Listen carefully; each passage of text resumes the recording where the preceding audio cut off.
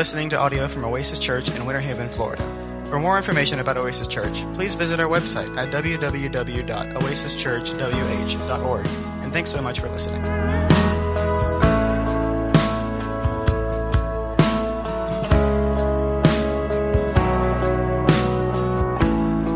Our family has been doing some kind of spring cleaning in the latter part of the summer. So we do our spring cleaning when the mood hits. And so when the mood hits, then we just start doing stuff. So I was cleaning out my little desk area, and I came across, and I've got this little box that I keep all my important stuff, if you will. It's in my little box on my desk beside the bed. And I'm cleaning out the desk, and I'm cleaning out that box and finding receipts and things that are 3, 4, 5 years old, and they're faded out, and I'm never going to end up throwing them away. And I came across a couple of golf balls.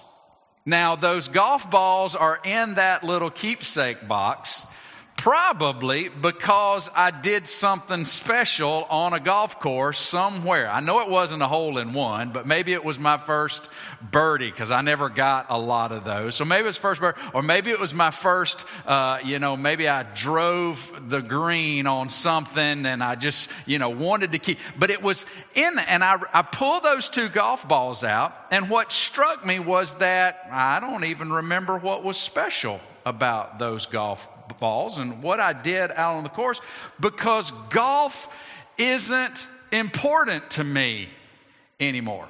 Now, there was a time in my life before we went to seminary, before we moved out to Texas, there was a time in my life when I got introduced to golf.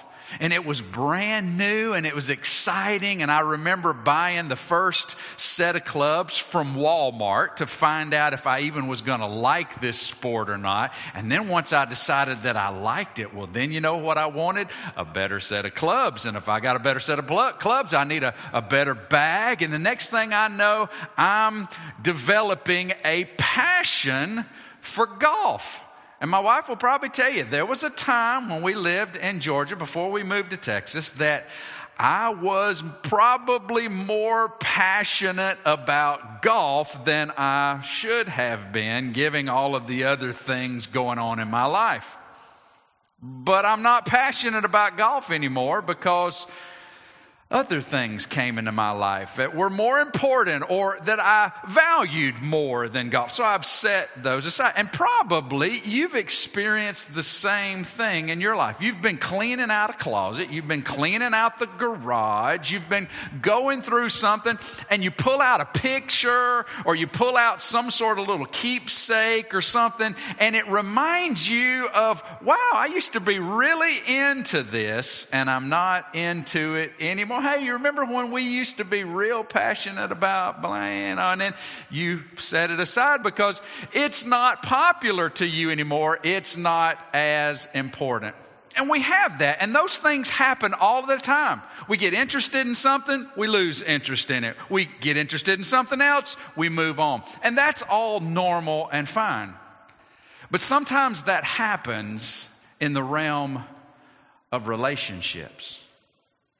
Sometimes when relationships are new, we find ourselves incredibly engaged in that relationship. And then over time, if we're not careful, other things come into our life that become more important than the things that we should be devoting ourselves to. And if you've ever been in a relationship that has grown cold, all you need to do is see a relationship where proper devotion is being exercised, and it reminds you, there's something missing in this.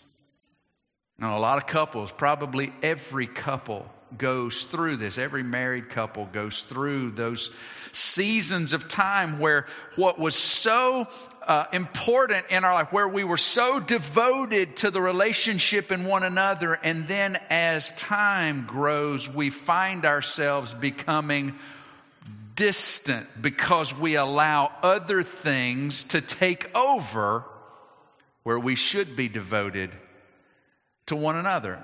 And sometimes we need to get reminded of that.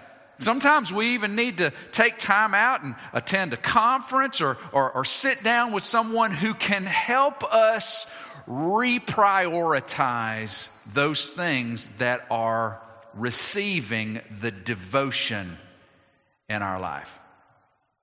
Today we want to do that in respect to our relationship with Jesus. If you're here today and you've never trusted Jesus as your Savior, if you're here today and you say, you know what, I'm glad to be here. You guys are nice. I like what you do. I like hanging out with y'all. But you wouldn't call yourself a follower of Jesus, then I would go ahead and tell you up front that what I'm going to be sharing this morning from the book of Acts is probably not going to speak to you, because this is for those of us who are in a confessional relationship with Jesus, having confessed Him as Lord, having received Him through His death and resurrection as the only payment for our sin, as the only way into a right relationship with God. If that's you, then I think today will be helpful for you. Because I think many a Christian have lost their devotion to the things that are most necessary as it applies to our relationship. Acts chapter 2, we're going to pick up where we left off last week in verse number 42. Just to kind of catch you up, Acts, New Testament. So if you go to the New Testament, you're going to find Matthew, Mark, Luke, John, and then Acts is right next door to the right of John. We're going to find the book of Acts, and what it does is Luke is the author, and he continues the story of the work of Jesus after Jesus has been crucified and raised from the dead, and now He has ascended back to the Father, and He has sent the Holy Spirit to now dwell with and in those who are followers of Jesus by faith. And so the book of Acts is continuing the story of Jesus through the working of the Holy Spirit in the lives of followers of Jesus. Acts has 28 chapters, and we would say that in 2019 that we, as followers of Jesus who also have the Holy Spirit resident within us, are occupying Acts chapter 29 and 30 and 31 that's continuing to be written. The works of the Holy Spirit in the lives of the people, so that the ministry of Jesus carries on through those who have trusted Him by faith. And last week we saw that the Holy Spirit has just come in a very powerful and mighty way. And God has demonstrated that the Holy Spirit has come through signs and through things that can't be denied. And then Peter stands up and preaches the gospel of Jesus crucified and risen and willing to save any who will repent of their sins and confess Jesus as Lord. And so many have come. The last verse, verse 41, says that 3,000 people heard Peter preach that day. 3,000 people heard the message of Jesus, and 3,000 folks trusted, confessed Jesus as Lord by faith. And they were actually baptized in their confession. Jesus is Messiah. Jesus is Lord. I confess Him. And 3,000 became followers of Jesus that day. But then verse number 42 tells us what happened both immediately and beyond. So what is about to be said is it's like a summary, if you will, of what began to happen in the lives of those who were followers of Jesus, who received the gospel, who accepted and confessed Jesus as Lord by faith. And here's what it says. Acts chapter 2, verse 41 through 47 says, "And they devoted themselves to the apostles' teaching and to fellowship and to the breaking of bread and to the prayers. And awe came upon every soul, and many wonders and signs were being done through the apostles. And all who believed were together and had all things in common. And they were selling their possessions and belongings and distributing the proceeds to all, as any had need. And day by day, attending the temple together and breaking bread in their homes, they received their food with glad and generous hearts, praising God and having favor with all people. And the Lord added to their number day by day those who were being saved. So what Luke does is he shows us what began to happen and what continued to happen in the lives of those who heard the gospel message that Jesus, God the Son, put on flesh so that he might die in your place and for your sin, having been raised by God in victory over death, sin, and hell, and everything that would stand against him. He has ascended now to the Father and is willing to save and forgive all who will confess him as Lord, repent of their sin, and give themselves to him. And the Lord began to multiply what we know as the church, the followers of Jesus, as they are coming to faith. But this summary tells us what started to happen and what continued to happen in the days. And that's what we want to look at. It says in verse number 42 that they devoted themselves. They, not just the 120 up in the upper room who heard the mighty sound and saw the fire and the presence of God demonstrating himself visibly. Not just them, but the other 3,000 that came to know Christ as Savior by faith in the message that Peter preached, they were all devoting themselves. Now, what does this idea of devotion means? It means to hold fast to continue in, or to persevere in. Now, all of us have started diets. We've all started diets or workout regimens that we're going to do. And you know what folks say in the health and fitness arena, that diets are of no help to you. Why? Because you will lose the weight during the dieting, and then when you get off the diet, what's going to happen? You're going to put that weight back on, and if you're not careful, you're going to put more on top of it. So these diet plans are no good. What do the folks in fitness tell us? That for continued results, you need to embrace not a diet, but a lifestyle.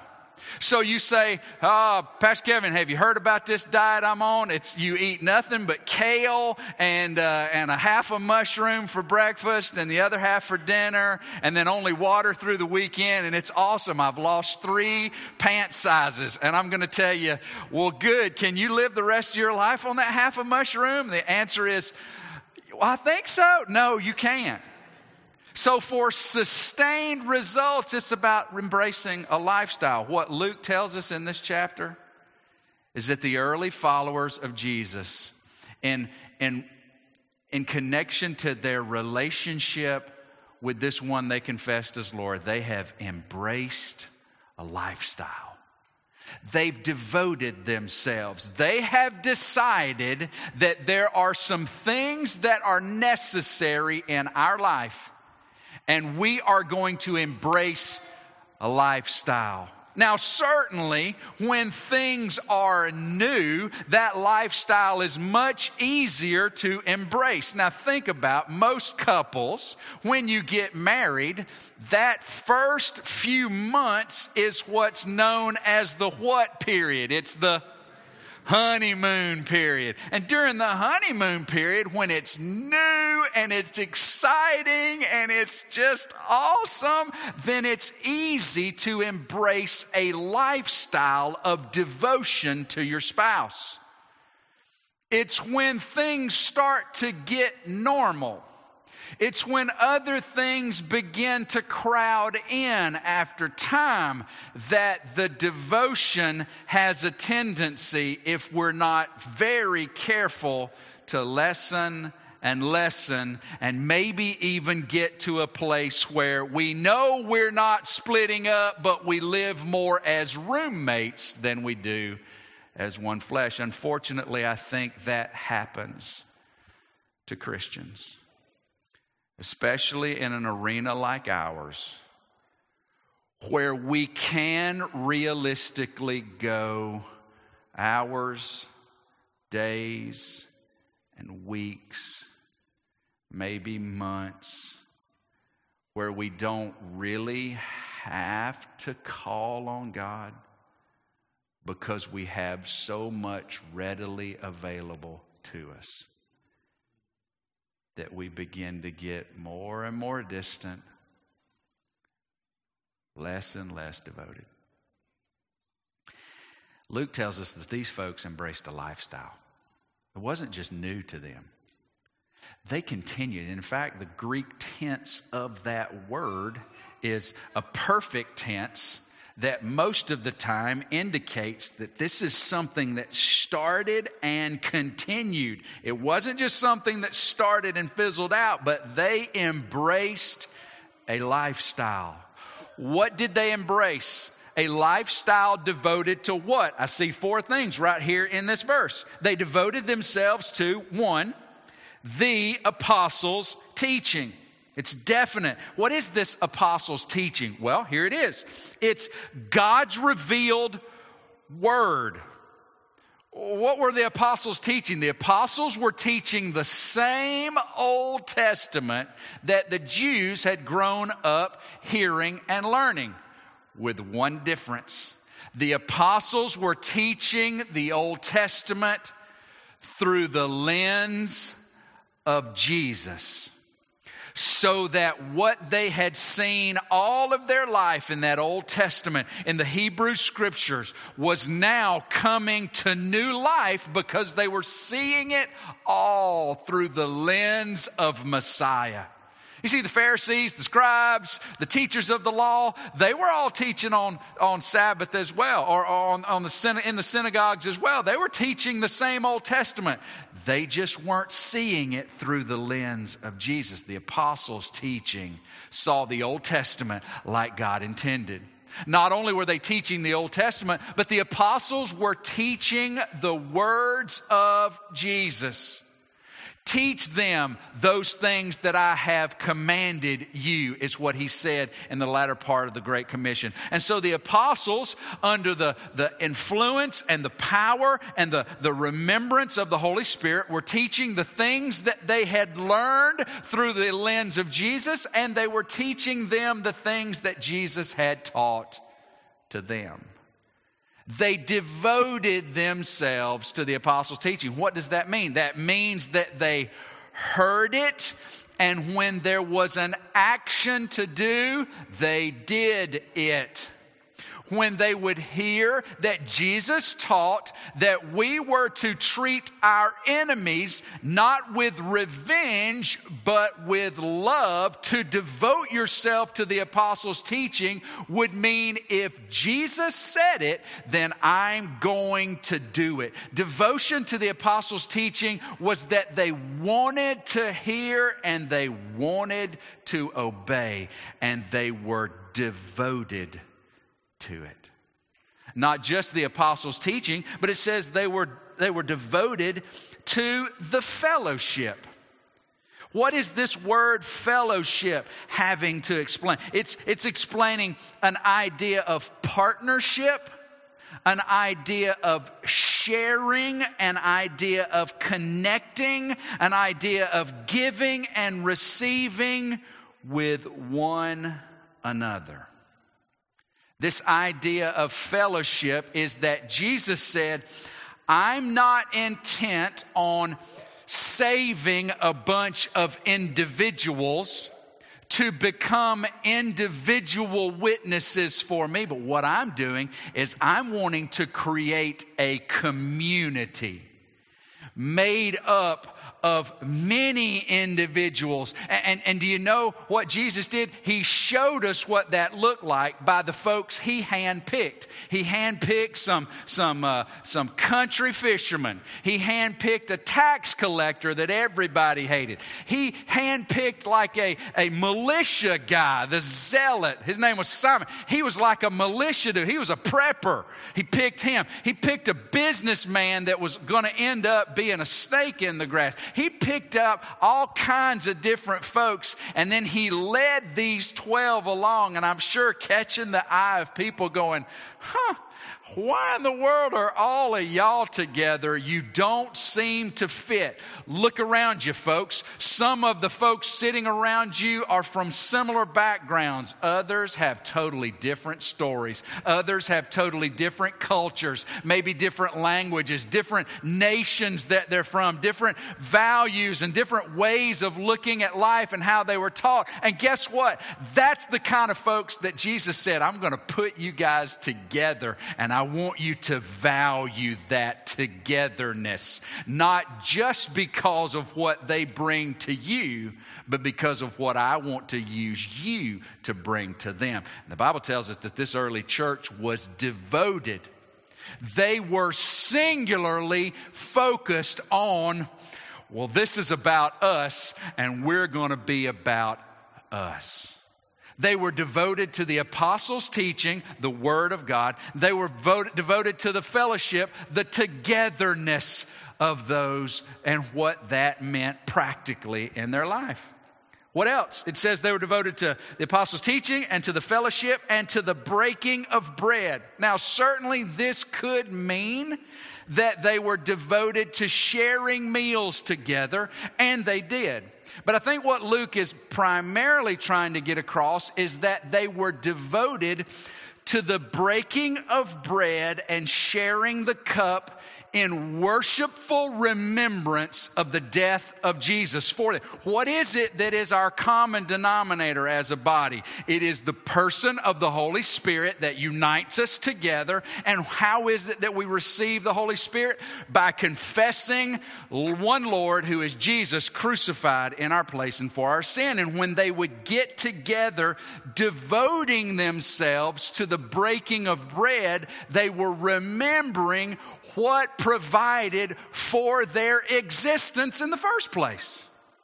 They were devoted to it. So many churches that have Sunday evening services will have their communion on Sunday evening, which is, there's nothing wrong with having communion on Sunday evening. But you know what happens in many of those churches?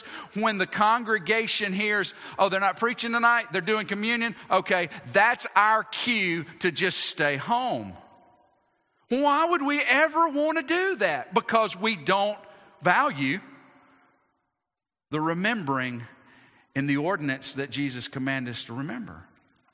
The communion, the coming together and fulfilling that Christ has called us to do. They were devoted to that.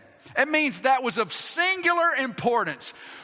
The apostles' teaching, not just hearing it, we have a hunger for the word and we have a hunger to obey, and we're devoted to us. It's about us together, sharing and caring, giving, receiving, building, working together, and we're devoted to the worship of Jesus.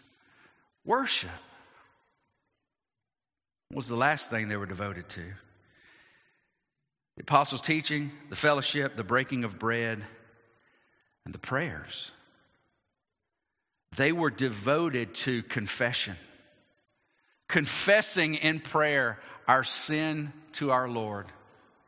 They were devoted to praising in prayer the name of our Lord, lifting him up in praise. They were devoted to thanksgiving, thanking the Lord for the things that he has given us that we so often take for granted and so often feel like, are sourced in our own energies. They were praising Him and thanking Him, and then they were devoted to petitioning Him. God, we need You. We need You to move in a powerful way to set this one free from prison, or to touch this one physically, or to advance Your kingdom through us by giving us boldness. They would come to the Lord confessing, praising, thanking, petitioning.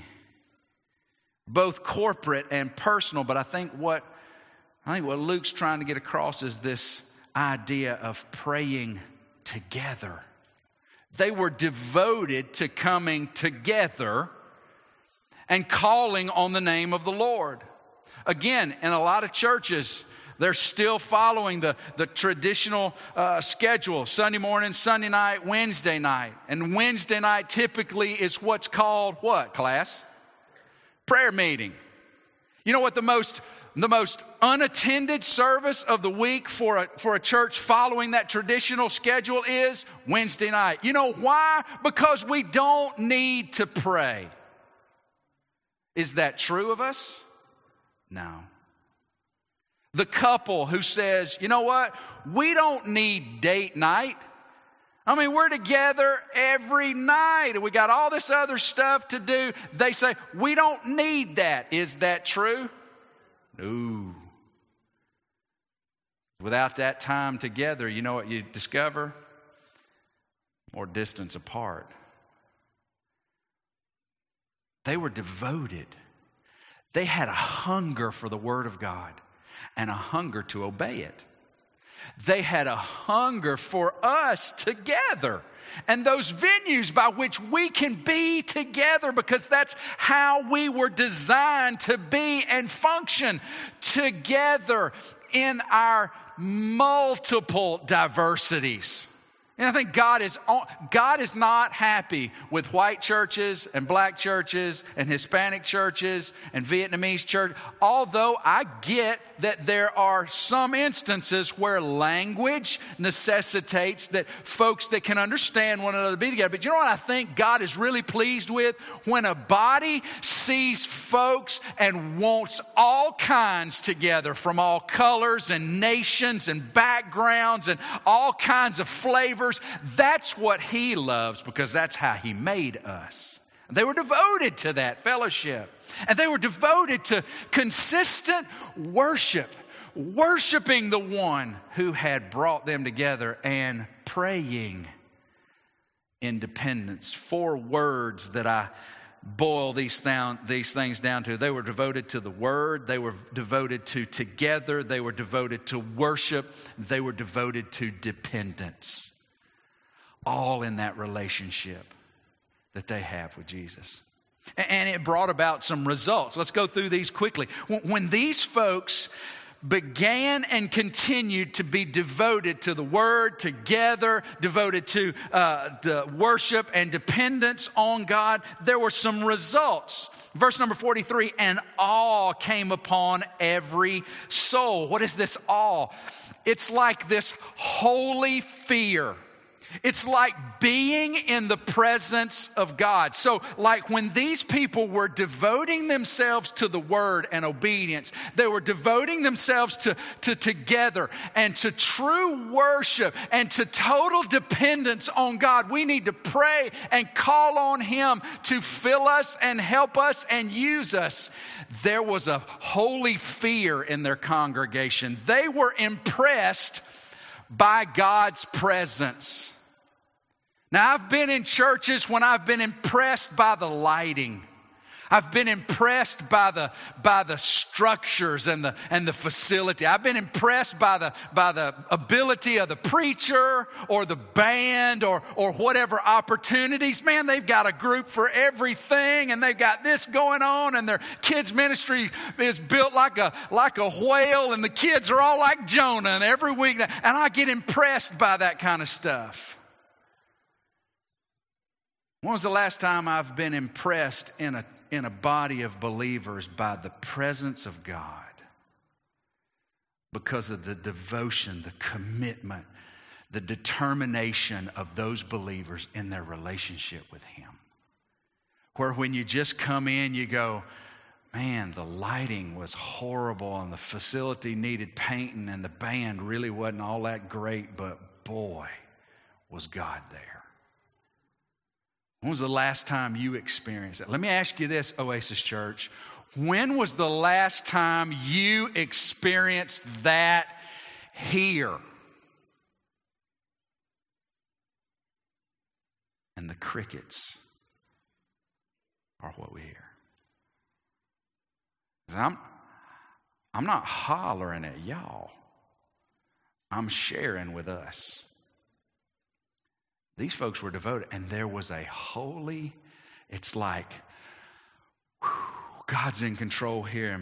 And man, I want my life to be effective in this, and I sure don't want to bring a bunch of sin into this because I want God to use that, and I don't want to be the reason He can't. There was a holy awe about them. With the apostles having the ability that God gave them to authenticate this message, it tells us that many wonders and signs were being done. They were seeing people healed. They were seeing things being transformed by the apostles in the name of Jesus. And everybody was like, wow, this is awesome. God is here. And you go, well, if God would just do some of that here, some of those signs and wonders here, then we would know He's present. Can I tell you something, church?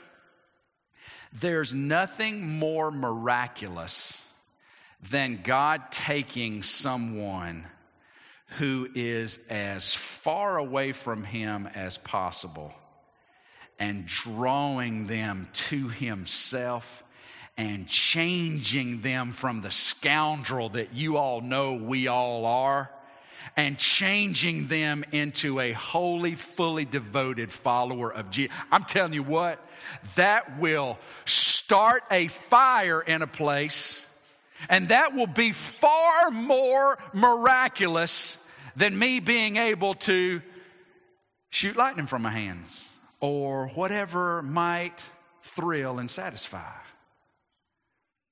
There was a holy fear.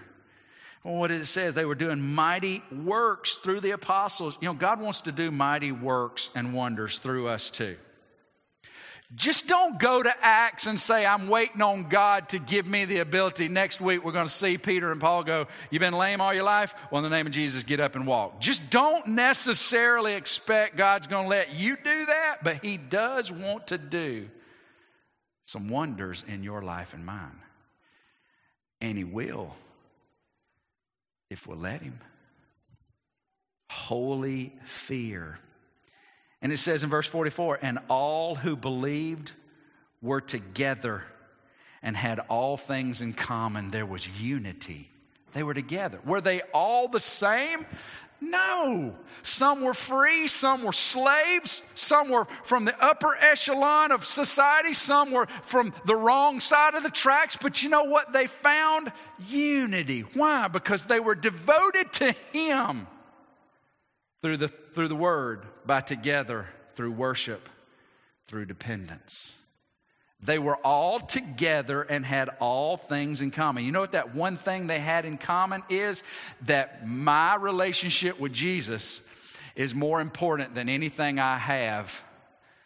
And because you have a relationship with Jesus, you're just as important as me. They were together. They had all things in common because they shared the same value system. Verse number 45. And they were selling their possessions and belongings and distributing the proceeds to all as any had need. There was generosity and there was care. They were together uniquely in this instance. There were a lot of people in Jerusalem having to be there because of the feast times.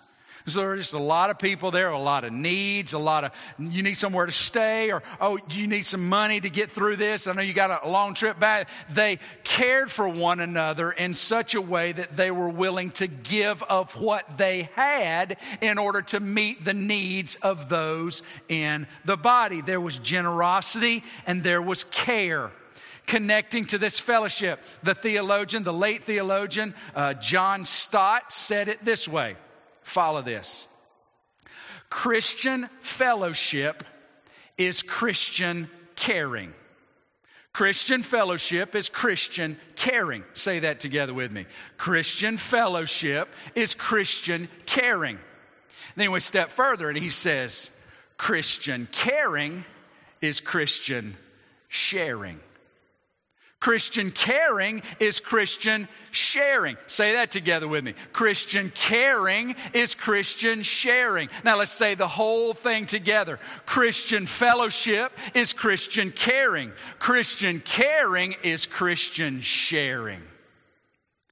They were so devoted to one another. They were so devoted to the word and obedience. They were so devoted to worshiping the one who had given his all for them that they were looking around going, where's the need? What do I have to meet it? And if necessary, I can sell this in order to meet that need. They were devoted.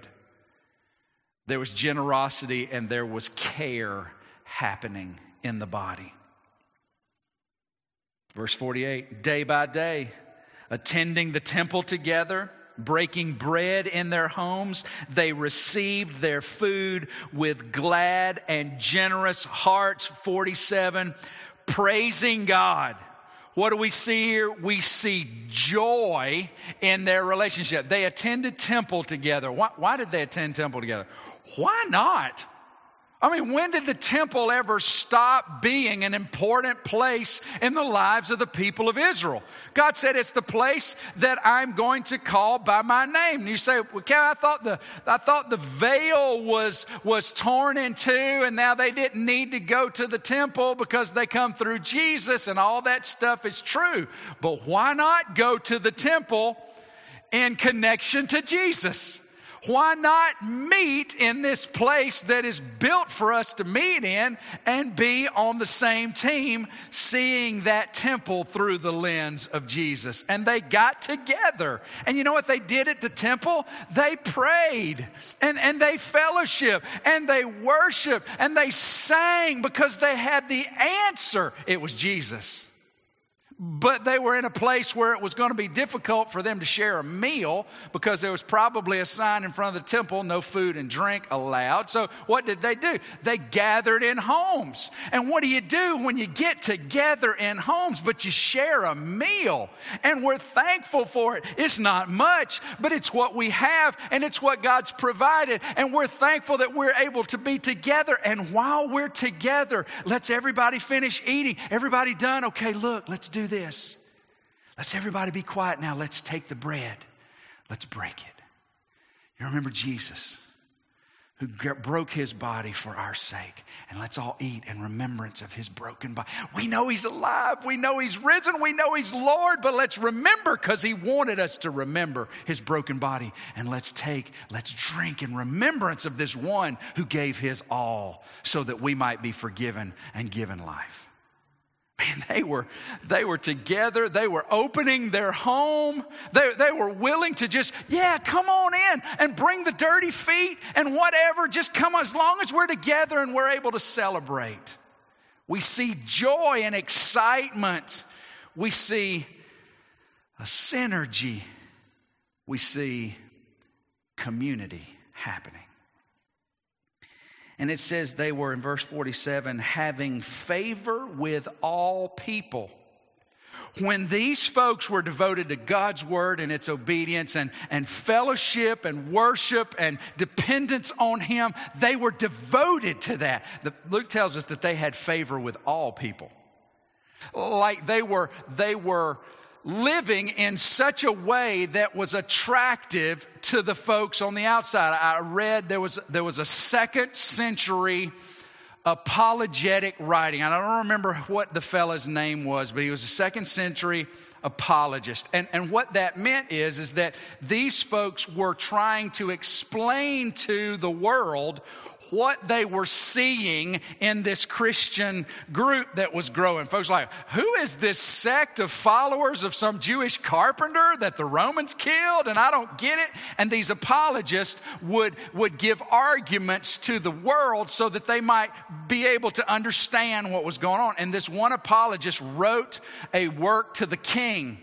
And he was defending the people known as Christians. And the thing was long. And basically what this guy was saying is, "Oh, king, I'll tell you about these that are following the one known as Jesus. They're in our society. And you know they pay their taxes and they treat one another with kindness. And they never lie to one another. And they're always good citizens. And they take opportunities to be a blessing. And they do their work with fairness. They don't cheat people. They don't steal from folks. They treat others with kindness, whether they're in their group or not." And basically what this apologist was doing is like, they just look like Jesus. Nobody hates being around Christians because of how much they look like Jesus. Is that true today? Or do people hate being around Christians? But when they were devoted to the Word, when they were devoted to one another, they were devoted to worship and they were devoted to prayer, they had favor with all men. Like some of the men might not have believed, people might not have held the same convictions that they had, but no one would say, "Boy, those Christians, they are just some of the most rude, selfish, self-seeking, self-righteous bunch of hypocrites I've ever seen." That wasn't being stated then. Why is that said today? I think it's because we've gotten distanced in our devotion to the things that need devoting to. The last thing Luke says about this, it's interesting that he doesn't say, "And they had an evangelism campaign that I'm telling you was the craziest." They went out and they passed out these things and folks just flocked to hear because they went and they did bounce houses and they did the carnivals and folks just flocked. Look, Luke says they did 4 things. They devoted themselves to God's word. They had a hunger for it and they had a hunger to obey it. They had a hunger for the body together. They valued us. And they devoted themselves to that connection. They devoted themselves to worship and coming to the one who saved them and praying in dependence on him. And you know what God did? Verse number 47. "And the Lord added to their number day by day those who were being saved." This early church didn't see fruit because of the great schemes that they came up with to attract the world. This group saw fruit because they were doing what Jesus had told them. Let me remind you what Jesus said. He said, "If you abide in me and my words abide in you, you will produce fruit. But if you don't abide in me and my words don't abide in you, apart from me, you can do what, class? Nothing." Is it possible that we're not seeing folks being added to the kingdom? Is it possible that it's not because we don't have a great evangelism strategy? Is it possible that we have, as followers of Christ, become more devoted in our life to any and everything but him? Is that possible? Yep. Is that probable? Probably. Is it true? Yeah. The church in America, Oasis Church in particular. And I'm sure there are others in the county. But I'm the only one this is the only one I pastor, so it's the only one I'm responsible for. I think we are devoted to something, but it ain't him. And you got to understand, this is not one of those, okay, so now Kevin's about to make us feel guilty about stuff we're not doing. No, I'm not going to do that at all, but I'm going to be faithful to ask some questions that I had to ask first of myself. The question is, to what are we devoted? To what are you devoted, follower of Jesus? If you're not a follower of Jesus, then please don't take this to think that, well, I've got to do a bunch of stuff for Jesus to love me. Jesus will love you and only loves you like you are in your sin, in need of him. He'll only save you in your sin, but he will save you in your sin. He will forgive you of your sin if you'll confess him as Lord, if you'll receive his death and resurrection as payment for your sin, allowing him to take your life and bring you into God's family. God will save you just like you are. But if you are a follower of Jesus, then I want to ask you today, what are you devoted to? Because all of us are devoted to something. Everybody in this room is devoted to something.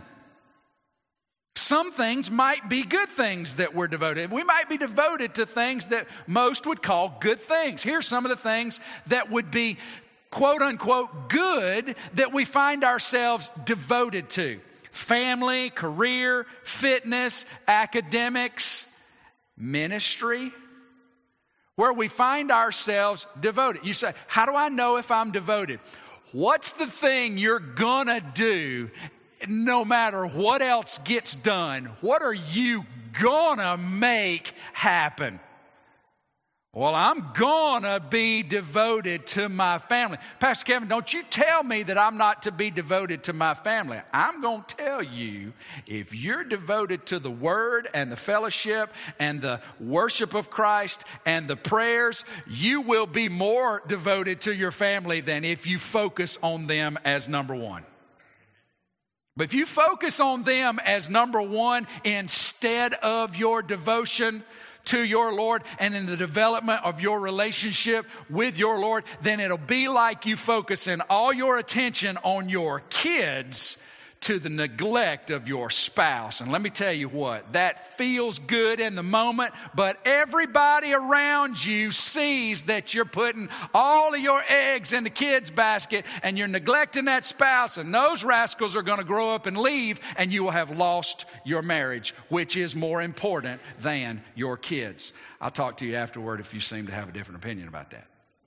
But that's the truth. Your marriage is important, but your marriage is not as important as your relationship with your Savior.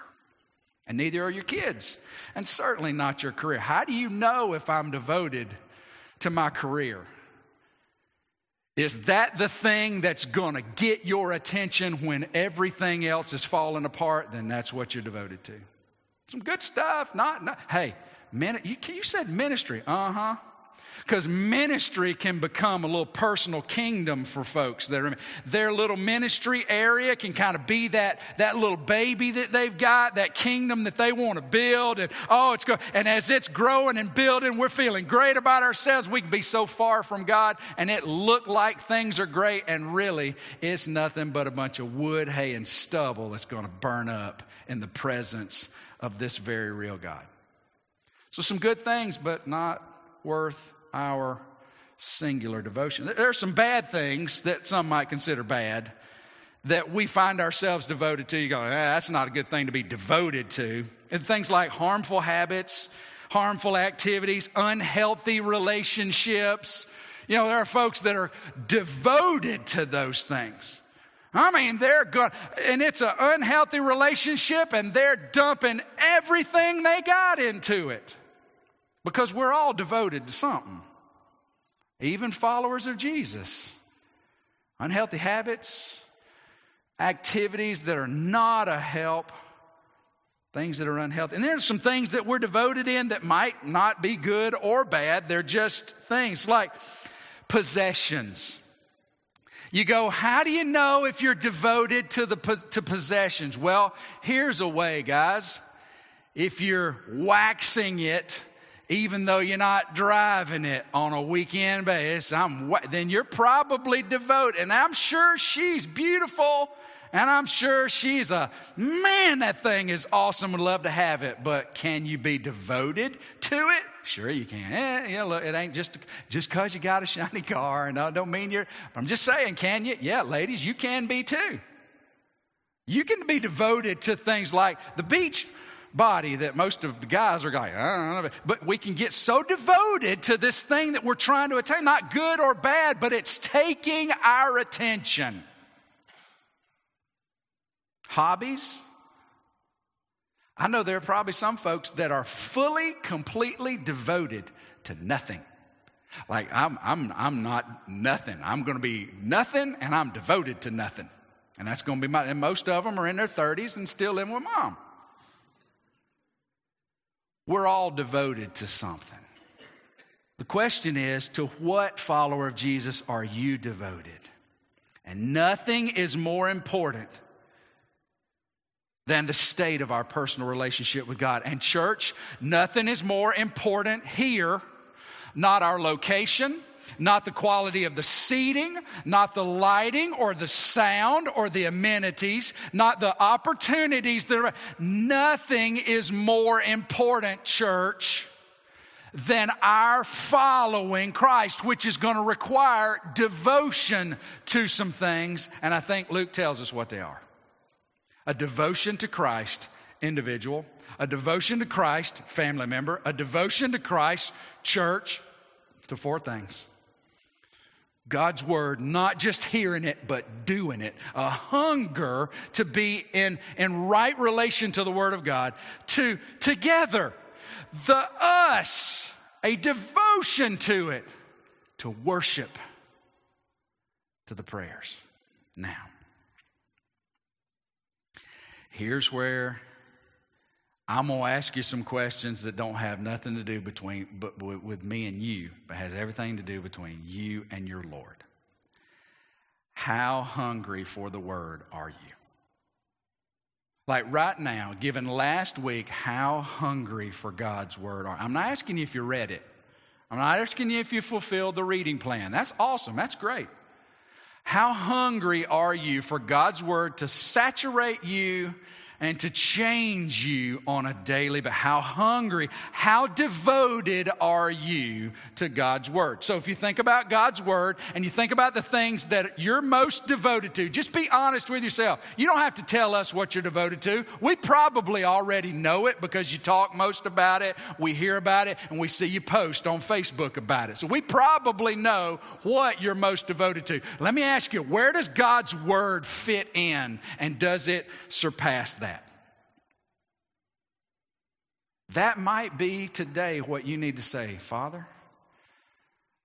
I've never denied your word. I've never said that I don't need your word, but boy, have I not devoted myself to your word. My relationship with you has not been on the basis of my hunger for what you say and my desire to be obedient. That might today be where you just need to stop and go, okay, Lord, I got some tools over there on the table. There's some Bible studies. There's some books over there that might be helpful. They're all free. I would love for you to go take as many. I don't want any of that. I want it all to be gone if necessary.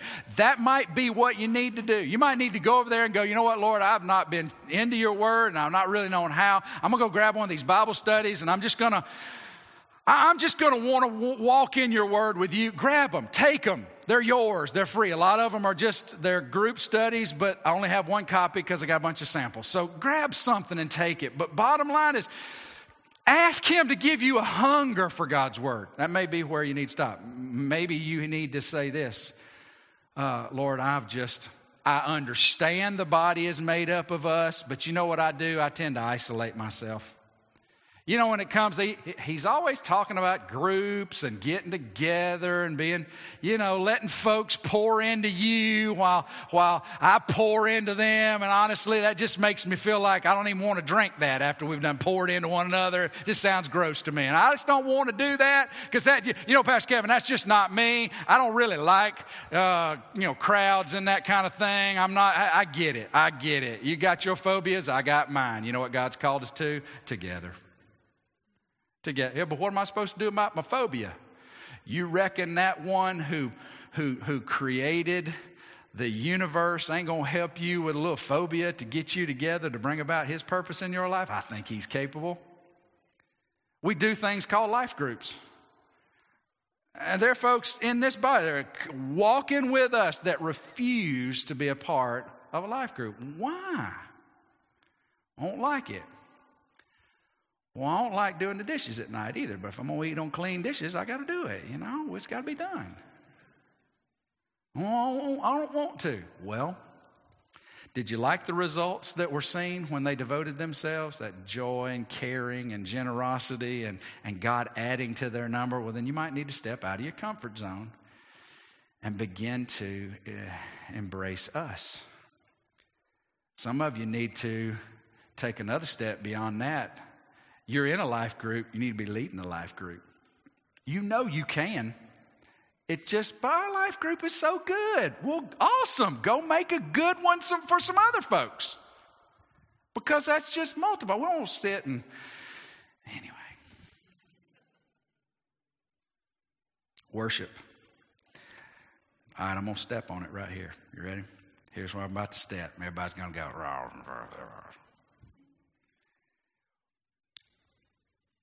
We start at 10:30. We start at 10:30. And you know what's really cool? When you get here a little bit earlier than 10:30, you know what you have an opportunity to engage in? Fellowship. You get to meet folks you didn't know.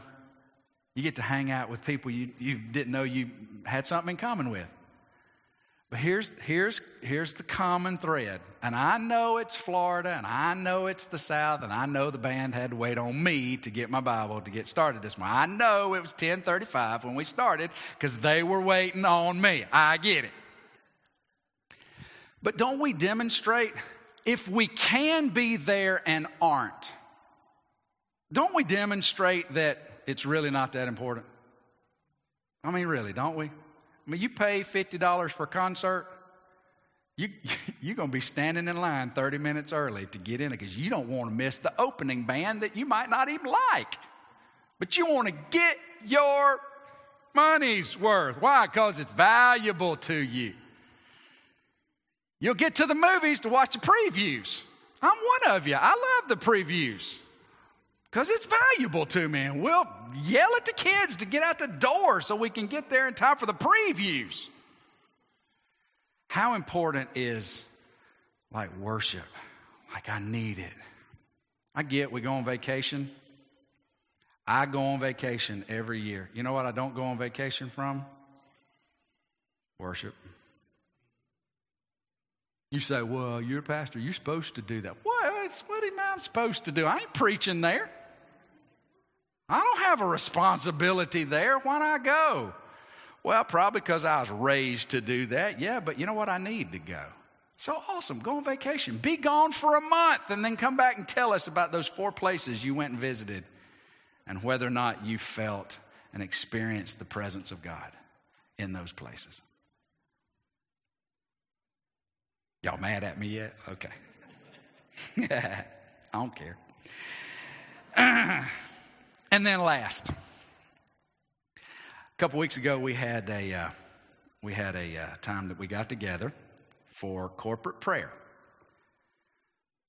And you know what? God answered prayer, and I was tickled that we had an opportunity to do that. But man, there were a lot of seats available. A lot. I get you out of town. You can't be 2 places at one time. I understand that. I'm not trying to be a jerk. But if you could be here, do you want to be here? I heard somebody say one time, we're going to do what we want to do.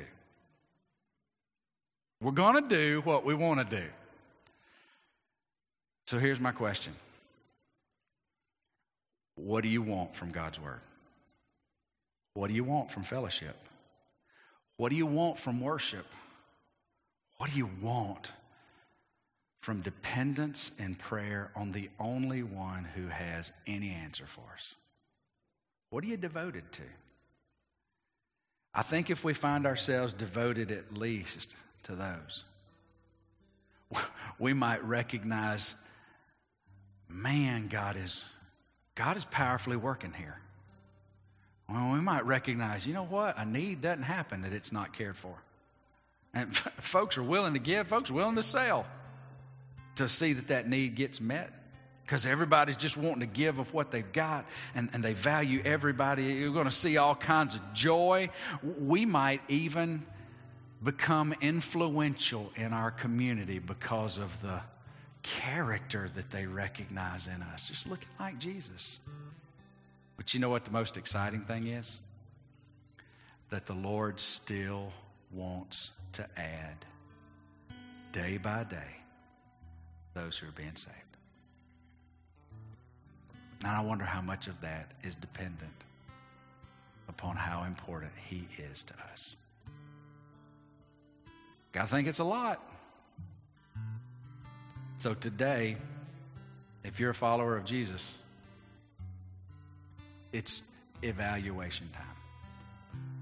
It's prioritization time. What's a good thing but don't need to be so far up to the top? What's missing? I think God will lead you. It's not about between me and you. It's about you and Him. Al's over here.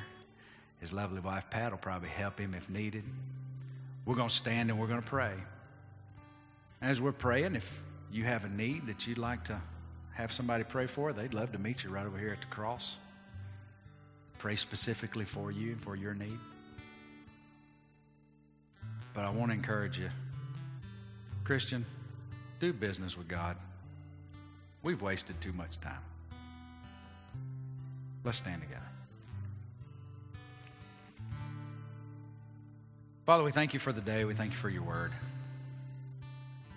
God, we know that you are so gracious to us. We know that you are so merciful. You're not a God that sits there that wants to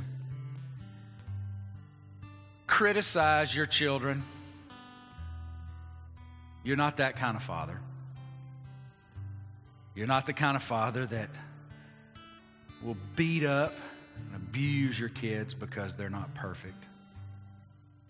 So we thank you that you're a good, good father. You're patient, you're gracious, and you're merciful. But Father, let us know for certain that you are a God who empowers.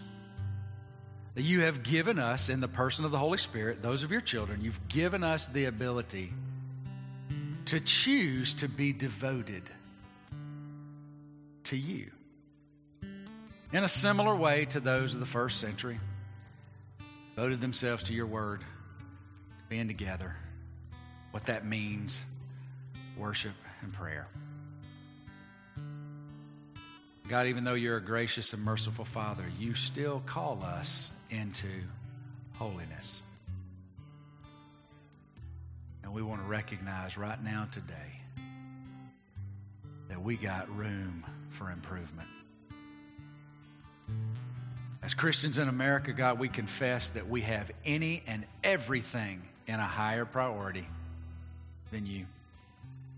Good things, but certainly things that are of no value in comparison to our walk with you. And so, Father, I just ask that you would show us what has unacceptable devotion so that we might move it and replace it with you, either through your word or through the body or through worship, a heart of worship, a desire for worship, and prayer, both personally and corporately. God, we want you to use this church. We want this church to be a place that you can add to those who are being saved day by day. We know that the gospel is powerful. We know that the gospel is capable. And we want to be vessels suitable to carry that gospel. Not only with our mouth, but with our life. Being devoted singularly and wholly to Jesus crucified, risen, and returning. Father, I pray that you will show us and that you'll give us the courage that we need to move toward you. God, I pray for the one who's here that may not have ever trusted Jesus as Savior. I pray that they will have, through song and through your word, have heard that you love them, that Jesus has been sacrificed for them so that they might be brought into relationship with you. By faith alone, confessing Jesus as Lord, alive today, I pray that you would draw anyone who is away from you because they've never trusted in Jesus, that you would bring them to that place today where they just want to know you. Father, thank you for this church. They love you. They love one another. We just fall victim to the same temptation that everybody else does in this country. Putting you to the back burner while we focus on everything else. May you change our hearts today. We love you and we trust you. In Jesus' name we pray. And everybody said,